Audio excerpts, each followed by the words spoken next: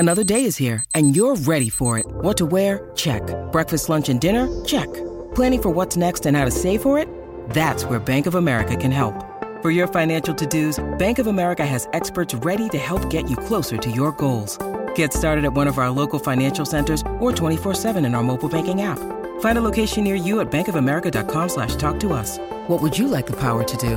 Mobile banking requires downloading the app and is only available for select devices. Message and data rates may apply. Bank of America N.A., member FDIC.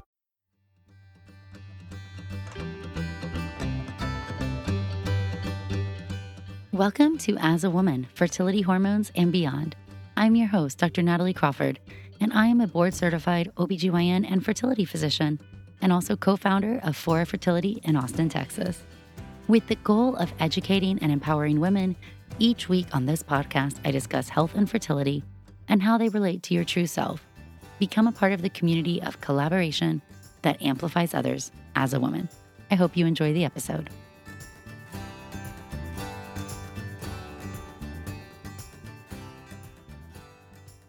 Welcome back to the As a Woman podcast. Today we are talking about getting a second opinion. When should you get one? How do you go about it? What does it mean? And just overall, what I want you to know about your relationship with your fertility clinic. Before we dive into this, I do want to talk about this week's Fertility in the News. An article was published in Human Reproduction Update, and this was published on November 15th of this year. Temporal Trends in Sperm Count, a systematic review and meta-regression analysis of samples collected globally in the 20th and 21st centuries.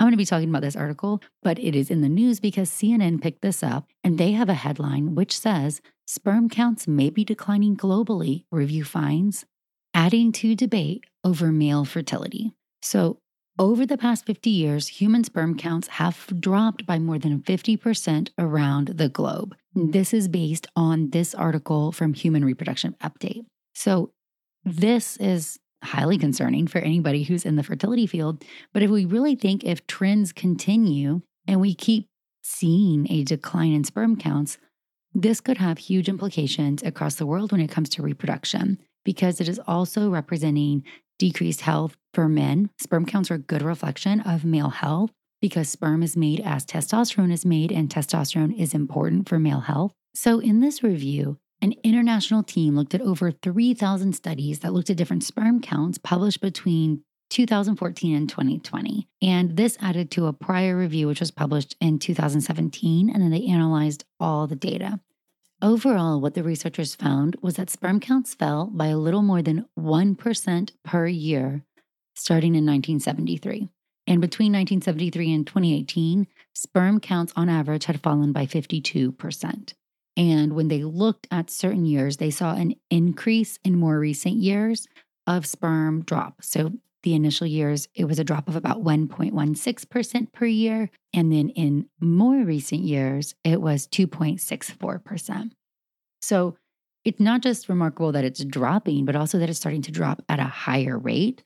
And that is what is really concerning. When we look at levels, so if we look at 1973, the average sperm count was 104 million sperm. And if we look in 2019, the average was 49 million sperm per milliliter. So these are both normal numbers because normal sperm counts are considered to be over 40 million sperm per milliliter. But you can see that is quite a drop. And what we're really concerned about is if this trend is continuing. Of course, this is an observational study, meaning it's observing trends and telling us what's happening. It's not a causation study. So we do not know exactly why this is happening. But if we look at hypothesis, of course, there are some things we're concerned about. So exposures to chemicals such as plastic or phthalates, those can disrupt the development of the male reproductive system when somebody is exposed to those when she's pregnant. So when a mom is pregnant with a male fetus, chemicals are highly important in development of the testes. We know this about eggs too. We think the drop in egg counts that we're seeing might be due to an exposure that mom had when she was pregnant. So pregnancy and what you do in pregnancy is probably super important. Lifestyle is also really important. I think for too long, you all know this if you listen to me, people have ignored lifestyle factors and just focused on Western medicine, but your body is one unit. And we have more and more data that what you put in your body and how you treat your body really impacts your systems overall, including your reproductive system. So, having a high level of stress, not getting sleep, eating a lot of ultra processed foods or sugars, having diets that are low in fruits and vegetables and vitamins and nutrients, having high levels of obesity and lack of physical activity. These things harm your health in general, and they can harm your semen quality as well. So even though this study and this article in CNN is not going to tell us exactly what is happening, it is definitely pointing out a trend that is highly concerning and telling us that we need more studies actually to look at what is going on, exposures in pregnancy and lifestyle factors, and looking at what happens to them in sperm.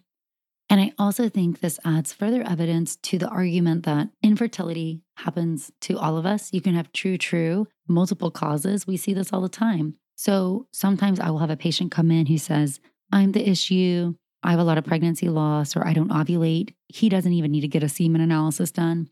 And I will always say, yes, we absolutely need all the data. We need all pieces of the puzzle. I think that is something that is extremely important. And I think that this article and this fertility in the news segment is just highlighting the importance of making sure we're really evaluating everybody in their relationship. All right, well, I want to dive into talking about second opinions. The first thing I want to say about this is that the relationship between you and your fertility doctor and your fertility clinic is an important one. I have had patients leave because they didn't like the clinic, even though they liked me. I've had patients leave because I'm not the right fit for them. And I've had patients that we've dismissed or sent their records elsewhere, and we told them it's not a good fit because of the interaction between patients and your staff. So I think it's really important to understand that the relationship goes both ways. Yes, you're the person who is really struggling here, but also I promise you, every single one of us who works in a fertility clinic, well, at least in my clinic, we do this job because we know what it's like to be where you are, and because we know how hard it is, and because we want nothing more than to see you through to the end of the journey. But just like any relationship, it's got to work for everybody. So number one, when is it time to get a second opinion? I think first of all, if we say before that, what are you looking for in a clinic? That is going to be important, because if you're just choosing randomly, what you might do, you might go to whoever your doctor recommended or your best friend or whatever came up first on Google or whatever's closest to you on the map. Those are all fine reasons. But I want you to take a minute and think about what's important to you, because unlike a regular doctor, this relationship is very personal. And there are so many different styles, and there's a lot of variation in what's happening at different fertility clinics. So you have some clinics that are really part of a bigger corporate entity, and they may have to follow certain protocols or be staffed by a certain way. There's other clinics that are physician owned. They are usually, but not always, smaller. There's pros and cons to both of them. But I think it's important to understand what is the structure of the clinic, because that's going to give you a little bit of insight into who's really ultimately making certain decisions. I also think it's important to know, how does the clinic communicate? This is a huge one. I have worked at fertility practices where it's all telephone. You got to be by your phone to answer it, to get your results. You have to frantically write them down or you're not going to get them. And I've worked at clinics where it's email or it's portal. Everybody's different. So it's important to know or to ask that.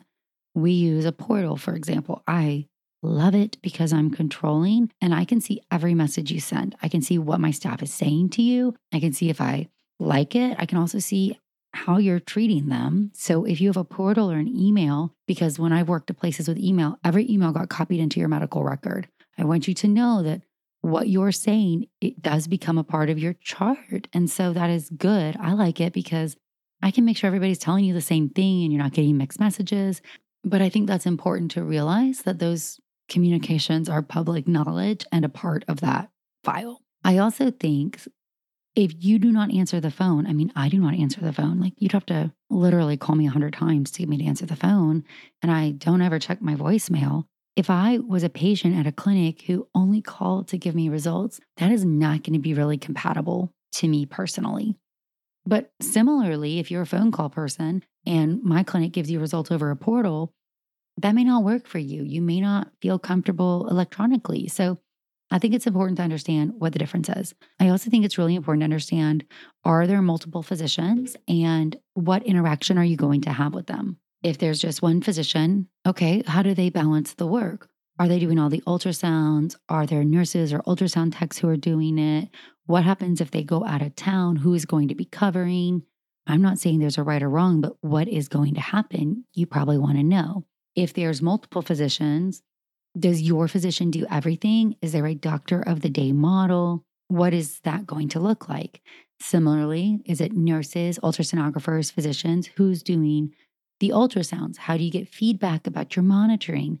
That stuff is important. And then who is the admin team? Like, is there a financial person, a scheduling person, a manager?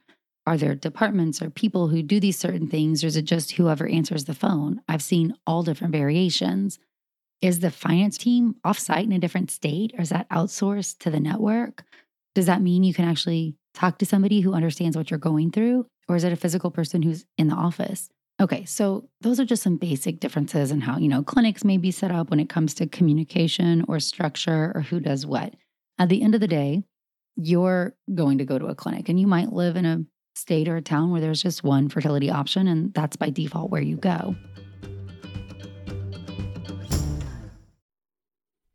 And now a word from one of our sponsors, Apostrophe. With the temperature starting to warm up, I'm so excited the summer is around the corner and getting ready and looking forward to the summer months. But I know that when I'm outside enjoying nature, I need to pick up supplies to prepare myself for summer adventures. And if you want to get your skin glowing in time for summer, it's time for you to get started with Apostrophe, who is sponsoring this episode. Apostrophe's goal is to help you feel confident in your own skin. So whether you're dealing with breakouts, signs of aging, or acne scarring, Apostrophe will help you love the skin you're in. I personally love that you get access to an expert dermatology team, a tailored treatment plan. It's simple to sign up for your first visit, and there is no in-person appointment or trip to the pharmacy needed. We have a special deal for our audience. Get your first visit for only $5 at apostrophe.com/AAW when you use our code AAW. That's a savings of $15. This code is only available to our listeners. To get started, just go to apostrophe.com/AAW and click Get Started. Then use the code AAW at sign up and you'll get your first visit for only $5. Thank you, Apostrophe, for sponsoring this episode. And now a word from one of our sponsors, Ritual. Did you know that women were excluded from clinical research policy by federal law until 1993? But women belong in scientific research. They're essential, and Ritual knows this. I choose Ritual multivitamin every day because it is easy to take, and I know that I am getting high quality and traceable ingredients in a clean and bioavailable forms. In fact, Ritual conducted a university-led human clinical trial for their Essential for Women 18 Plus multivitamin to assess its efficacy, and the results showed increase in vitamin D levels by 43% and omega-3 DHA levels by 41% in just 12 weeks. No my shady business. Ritual's Essential for Women 18 Plus is a multivitamin that you can actually trust. Get 25% off your first month at ritual.com/AAW. Start Ritual or add Essential for Women 18 Plus to your subscription today. That's ritual.com/AAW for 25% off. Thank you, Ritual. When do you know you need to get a second opinion, and what should you do when that happens? First and foremost, if you are not getting what you need from the relationship, if you are feeling like your doctor or nurse or whoever you're seeing is not taking you seriously, if you're not ever getting a response back, if you're being, gaslit or being treated poorly, that's not a good fit. For whatever reason, nobody should be treating you that way, but for whatever reason it might be happening, that's just a sign that this is not working for you. If you also constantly don't trust your doctor, then you should have a big question mark why. And I'm not talking about advocating for your own care. I completely want everybody to advocate for their own care and understand why a doctor may recommend something or not recommend something. But if you challenge everything and you truly aren't sure that your doctor's doing the right thing, that's really a big red flag. Because if your doctor says, XYZ is a must, or this is the only way, or this is something that I only feel comfortable with, and you aren't sure about that, that's completely your right. That's a red flag. Go get another opinion, go somewhere else. Because very rarely in medicine will I ever say, this is the only option for you. But when I say it, I'm speaking from personal experience, I really mean it. And I'm always happy to explain why. But when somebody comes back at everything I'm saying and they're like, no, and just pushing me, that makes me also feel really uncomfortable as a physician. Like, if you don't trust my medical experience and expertise and the training I've done, that's okay. But you shouldn't be my patient anymore, right? And that should be your own red flag. Why don't I trust what this doctor is saying? And of course, ask your questions, do your own research. But if it sits with you and you don't feel comfortable with it, then you should go somewhere else. Also, if you're not getting results that you expect, I think this is a two-part thing, because do you have expectations set appropriately? I have seen so many people go through IVF or IUI cycles, never being told what their odds of success were or their outcome, how many eggs they were hoping to get, how many normal embryos they might get for that cycle. I tell every person this. If we have an IVF consult, I'm going to take your age, your medical factors, your AMH or antral follicle count. We're going to sit down and say, if everything falls average, and of course, it doesn't always fall average. Sometimes you do better, sometimes you do worse. I would expect 0 to 1 normal embryos, 3 to 4 normal embryos, whatever it may be. But I'm telling you what I expect. When somebody just says you should do IVF and they don't give you any idea of how many eggs you're going to get, how many normal embryos that would make, how many cycles you might need to do, that is highly, highly concerning. So not setting any expectations is a red flag, or your percentage of success with an IUI or an ovuндuction cycle. You should know that. And then if somebody does give you something and you're falling well off of it, you really should wonder why. Now, I will tell you this. We learn so much about you in an IVF cycle. And almost always, once I apply what I think will happen and what science tells me is the best option for you, and you do a cycle, and then we sit down together, I can tweak that cycle to make it even better. And I know patients will tell you who've gone through multiple cycles that we tend to do better and better when it comes to embryos. So yes, if you fall way off of expectations, it might be time to get a second opinion at that moment. But here's where my real red flags are, because ultimately every body is different. If there's no plan, just, hey, you need to do it again. There's no, we would change anything, or let's have a meeting or a consult about this. That's a red flag.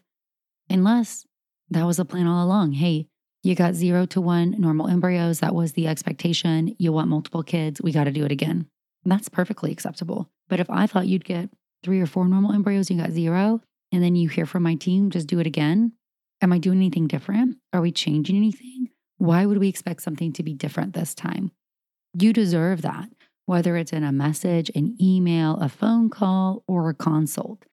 I don't really care how somebody communicates with you, but you need to know, is there going to be something different done to help get a different result? And if your team doesn't have a plan for that, that's where I start to get highly concerned. And I will see patients go to physicians, even here in town, and they'll just cycle over and over again, and they'll make no changes. They'll do the same thing, and they get no different outcome. And that is so heartbreaking to see, because, what's the definition of insanity? Doing the same thing over and over again and expecting something different. We need to have plans, and we need to adjust, and we need to personalize our care to you. I will tell you, a lot of us do that, and that's why we do this job. That's what makes it fun. It'd be so boring to do the same thing every day. A doctor cannot function alone. We require on our administrative team and our clinical team to help you have a family. And if the relationship with either of those is not working, it's not a good fit. If you don't have similar communication styles, or you don't have expectations set for the cycle, who's going to be doing what should you get? That's not great. If you have a cycle that doesn't perform at expectations, is there a game plan for what to change, or is it doing the same thing? That's not great. And sometimes you can love everything about a doctor, a clinic, and it might be time to get another opinion because you're not achieving success, whatever that means. You're making lots of changes, but you can't find normal embryos. You're doing lots of transfers, and there's nothing else to add or to change. I've told patients this. I feel like, we've done 5 transfers. We've walked through all these different things. I don't have anything different to add to this. I think it's time for you to go see somebody else and get a different perspective because maybe I'm missing something. I'm not so prideful to think that I'm the absolute end all be all. We're all very different, have different experiences. So sometimes your doctor may tell you this isn't a good fit, or I don't have anything else to offer, or it's time to go somewhere else. Now, if you're choosing to get a second opinion, fantastic. Some things to think about. You should not do this while you are in treatment. I know fertility is time sensitive, but I've had patients come and get a second opinion with me in the middle of an IVF cycle with somebody else. I can't make any changes. I can't change what you're already doing. You're already financially invested. And in fact, I'll end that call or that visit because that's also not fair to your current treatment team. They deserve to be able to manage you. You trusted them, you paid them the money. They deserve that. So when somebody has an appointment with me and they're in the middle of treatment somewhere else, no, I'll say, hey, finish this out and then send me the records. Also, I cannot adequately give you a second opinion without the honest, real records from the clinic. So often, people will fight this. They'll call and say, we want a second opinion. Okay, great. Fill out this record release for your clinic. No, I have my records. Almost 100% of the time, your records are not complete, meaning there's certain things from the lab or blood work or monitoring that you do not have. And maybe that doesn't seem like a big deal. And I understand you don't want to pay your clinic or wait for your clinic to send them. That's so frustrating. However, that stuff matters, like what your estrogen was and how big your follicles were and how many fertilized and what happened in the lab. And I'm going to make major decisions based on that data and I need it. Maybe you do have your complete record and that's fantastic. A clinic should be able to look it over, but it's also not serving you to get a second opinion and yet not give that person all the data they need. So you should get all your records and you should want the new doctor to have them all and you should not be in the middle of a cycle. That way you can get a really good assessment of everything. I also think you should not get a second opinion from anyone or anywhere that you would not travel to take care of you. This is considered like blessing someone else's plan. And I will tell you the fertility community is really small. So if you schedule an appointment with me and you're like, oh, I have this fertility doctor in New York and here's their cycle, I just want you to tell me if it's good or not. I won't. Nobody will, or most of us won't, because that's not how medicine works, especially in this field. If you don't trust their plan, you should schedule a second opinion with someone and somewhere you would go for care. You should get the cycle and the information about what they would do, and then you could make a decision on what suits you best. But you can't similarly come to me and say, well, I sent all my records to Dr. Jelani in Chicago, and I bring Ruhi up because I love her. And she said, I need to do XYZ, but I live here in Austin, so I want you to do it. I'm not going to practice medicine that way either. I am not somebody who just practices somebody else's plan. And most fertility doctors are not going to do that because we spent years gaining this knowledge, and the years we spent in the field, we've garnered expertise. And that expertise, meaning if I'm just following what somebody else says to do, I don't really know how to manage it. And you would be better served to go to Chicago and see Dr. Jelani and let her manage the whole cycle if you relate to her better or you like her plan better. So that's fine too. She's amazing. And again, I just use her as an example. But the point is that idea that I can just get a plan and then I'll go to somewhere closer. This is a really personal field. And this field is really, really hands-on. So it's not like, let me just get the recipe for success and then take it to my doctor, because it's really not fair to anybody involved. And you and your care is what's going to be sacrificed along the way. And now a word from one of our sponsors, Quince.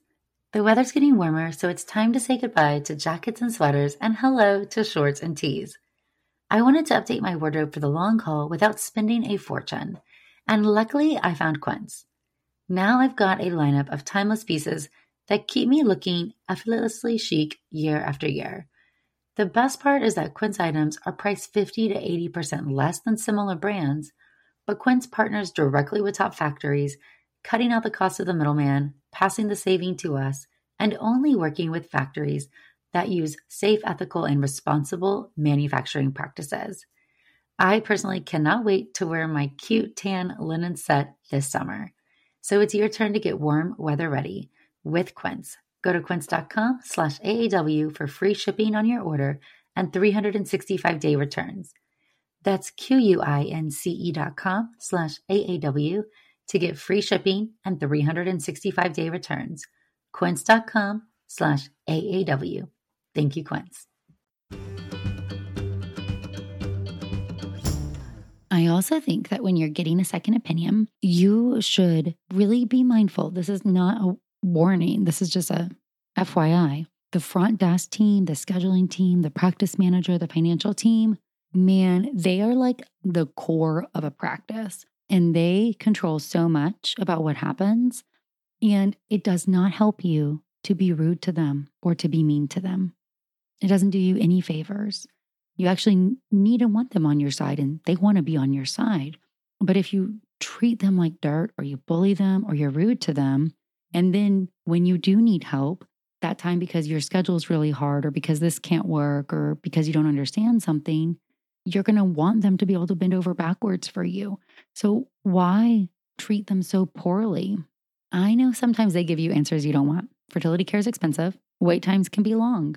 Our schedule sometimes is inflexible because we have IVF and certain times are blocked out. So you may want to see me at 11 a.m. on a Wednesday. It may not happen, but that's not their fault. They are doing their job. You want to see me ASAP before your next cycle starts at the competing practice, but I'm making you wait to get all your records.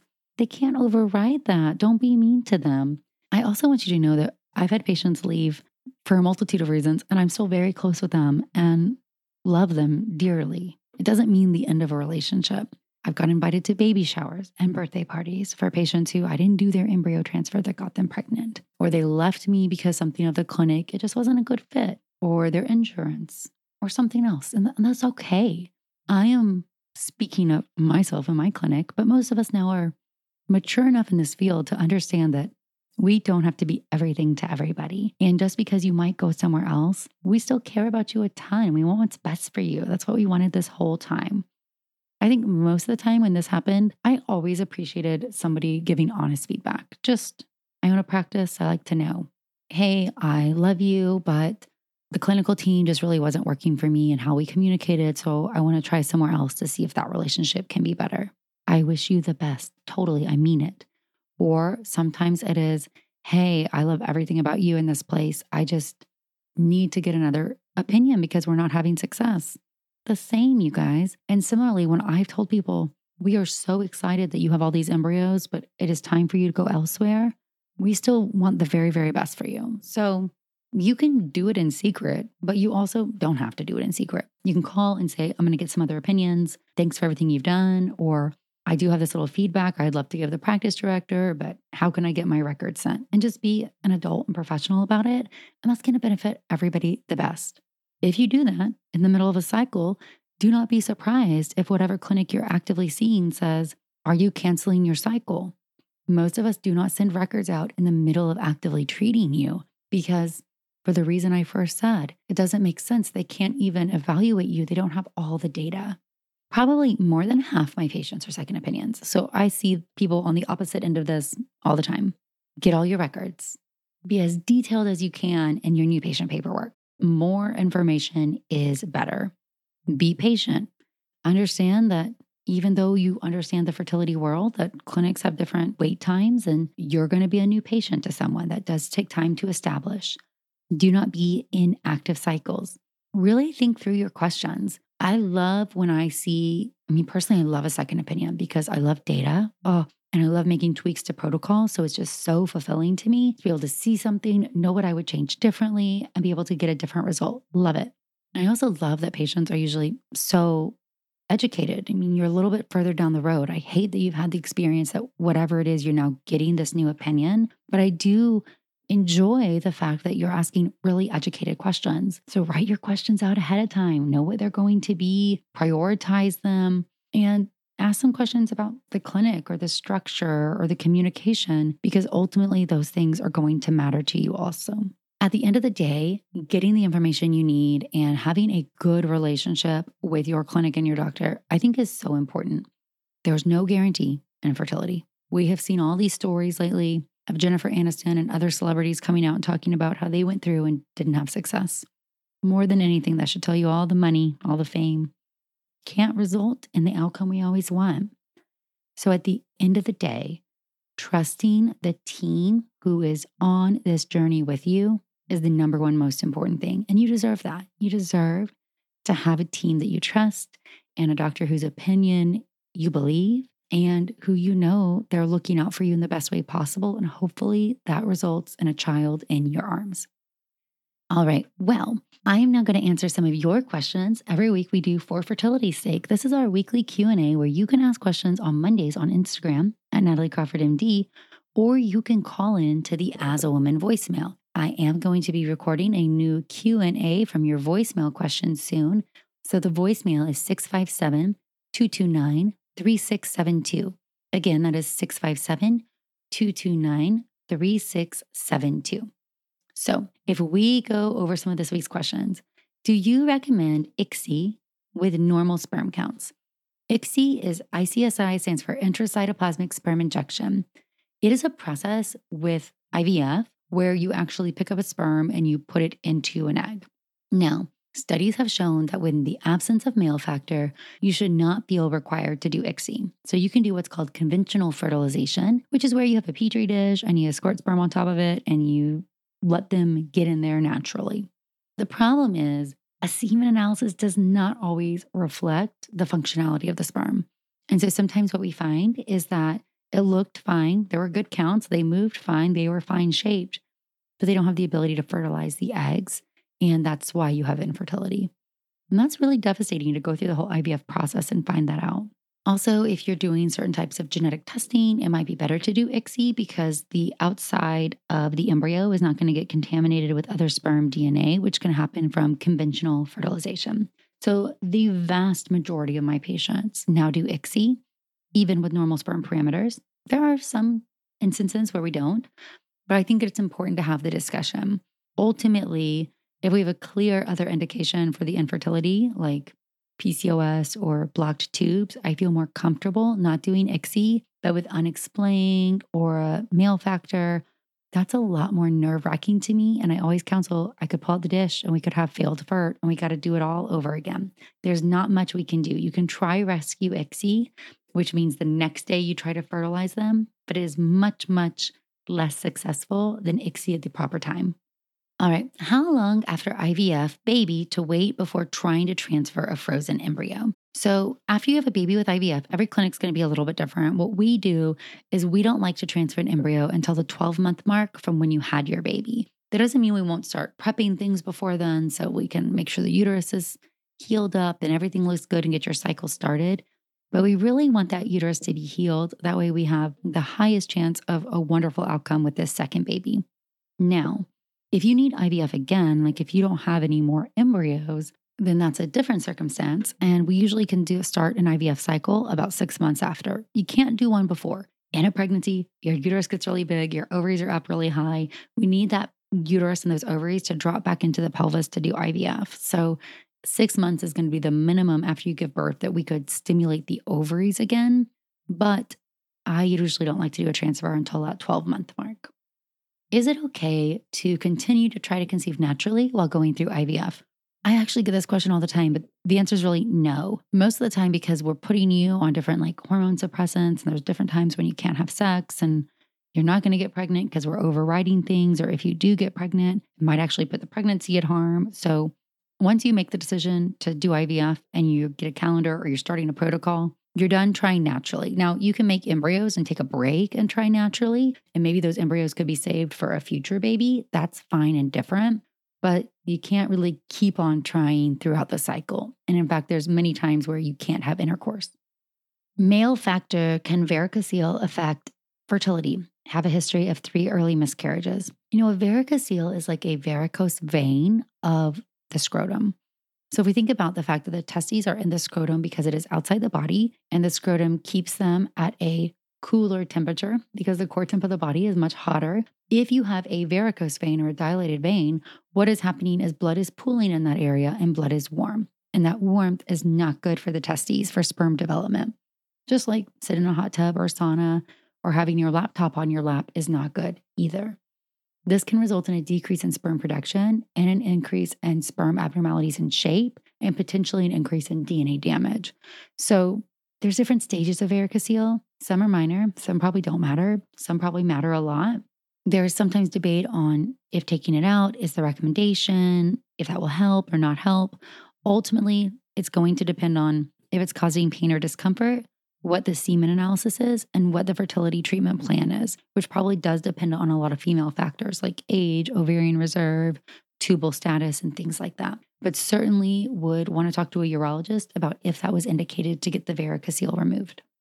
What is the impact of a chemical pregnancy? Does it count as a miscarriage since it's so early? A chemical pregnancy, by definition, is a pregnancy where you get a positive pregnancy test, whether it's blood or it is a urine test.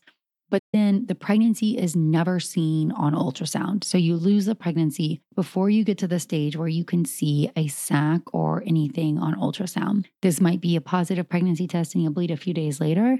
This might mean a blood positive test that then it goes away weeks later. Either way, it's really important for you to disclose all of these to your care team. They do count as losses. They might be really abnormal if you have a high number of them. And I sometimes do things differently and recommend different tests. So they are called a chemical pregnancy. They're an early spontaneous loss. They definitely count and definitely you should bring them up. All right. And last question. I am 6 weeks pregnant, but 0 symptoms. I only read about everyone having all these symptoms. Is this normal? I call this being a pregnancy unicorn, meaning I've had patients who feel nothing. It is so concerning to them because they're waiting for the sore breasts, the sensitivity to smell, the nausea, the fatigue, and they don't have any of it. That's okay. Everybody is very, very different and unique. I understand that sometimes you want symptoms in a weird way just to know that things are normal, but it can be very normal to also just feel nothing different. This is how some people get really far in pregnancy and have no idea that they are pregnant. So do not worry. Tell your OBGYN and maybe you can get an early ultrasound if you're concerned. But ultimately, I see this in a lot of people. So nothing is inherently wrong just because you do not have symptoms. All right, y'all. I hope this episode was helpful. Again, if you want to ask your own questions for fertility's sake, you can call the voicemail 657-229-3672, or you can ask every Monday on Instagram at Natalie Crawford, MD. Thanks, friends.